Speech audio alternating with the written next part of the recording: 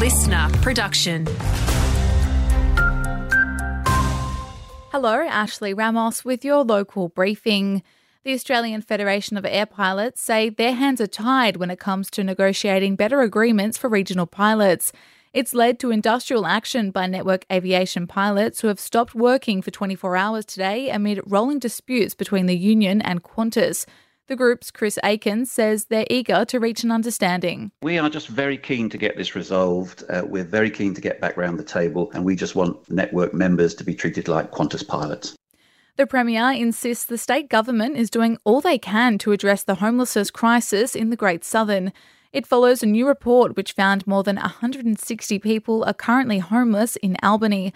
Roger Cook says they're working to support those doing it tough. We've done a range of things to make sure that we ease the cost of living, electricity credits, free public transport for school students. But the other one is housing. We've got a significant impact on our housing system at the moment because we've got so many people coming to Western Australia.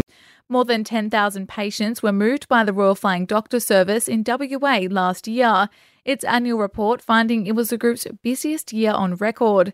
WA CEO Judith Barker says the rise in cases was observed statewide. Some of the other areas, southwest, has gone up by hundreds. So we are seeing a general increase across the board. So just under 1,000 more patients this year. A bushfire in Albany has burnt through 2,200 hectares of land, with firefighters working to tame the out-of-control blaze.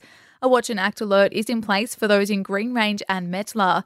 We're reminded to drive with caution as smoke is affecting visibility on the road. Keep up to date on Emergency WA. In sport, Dunsborough cricket star Lance Morris has made his highly anticipated Australian debut. The 25-year-old donning the green and gold for the one-day international test against the West Indies last Friday. He bowled 10 wicketless overs while conceding 59 runs.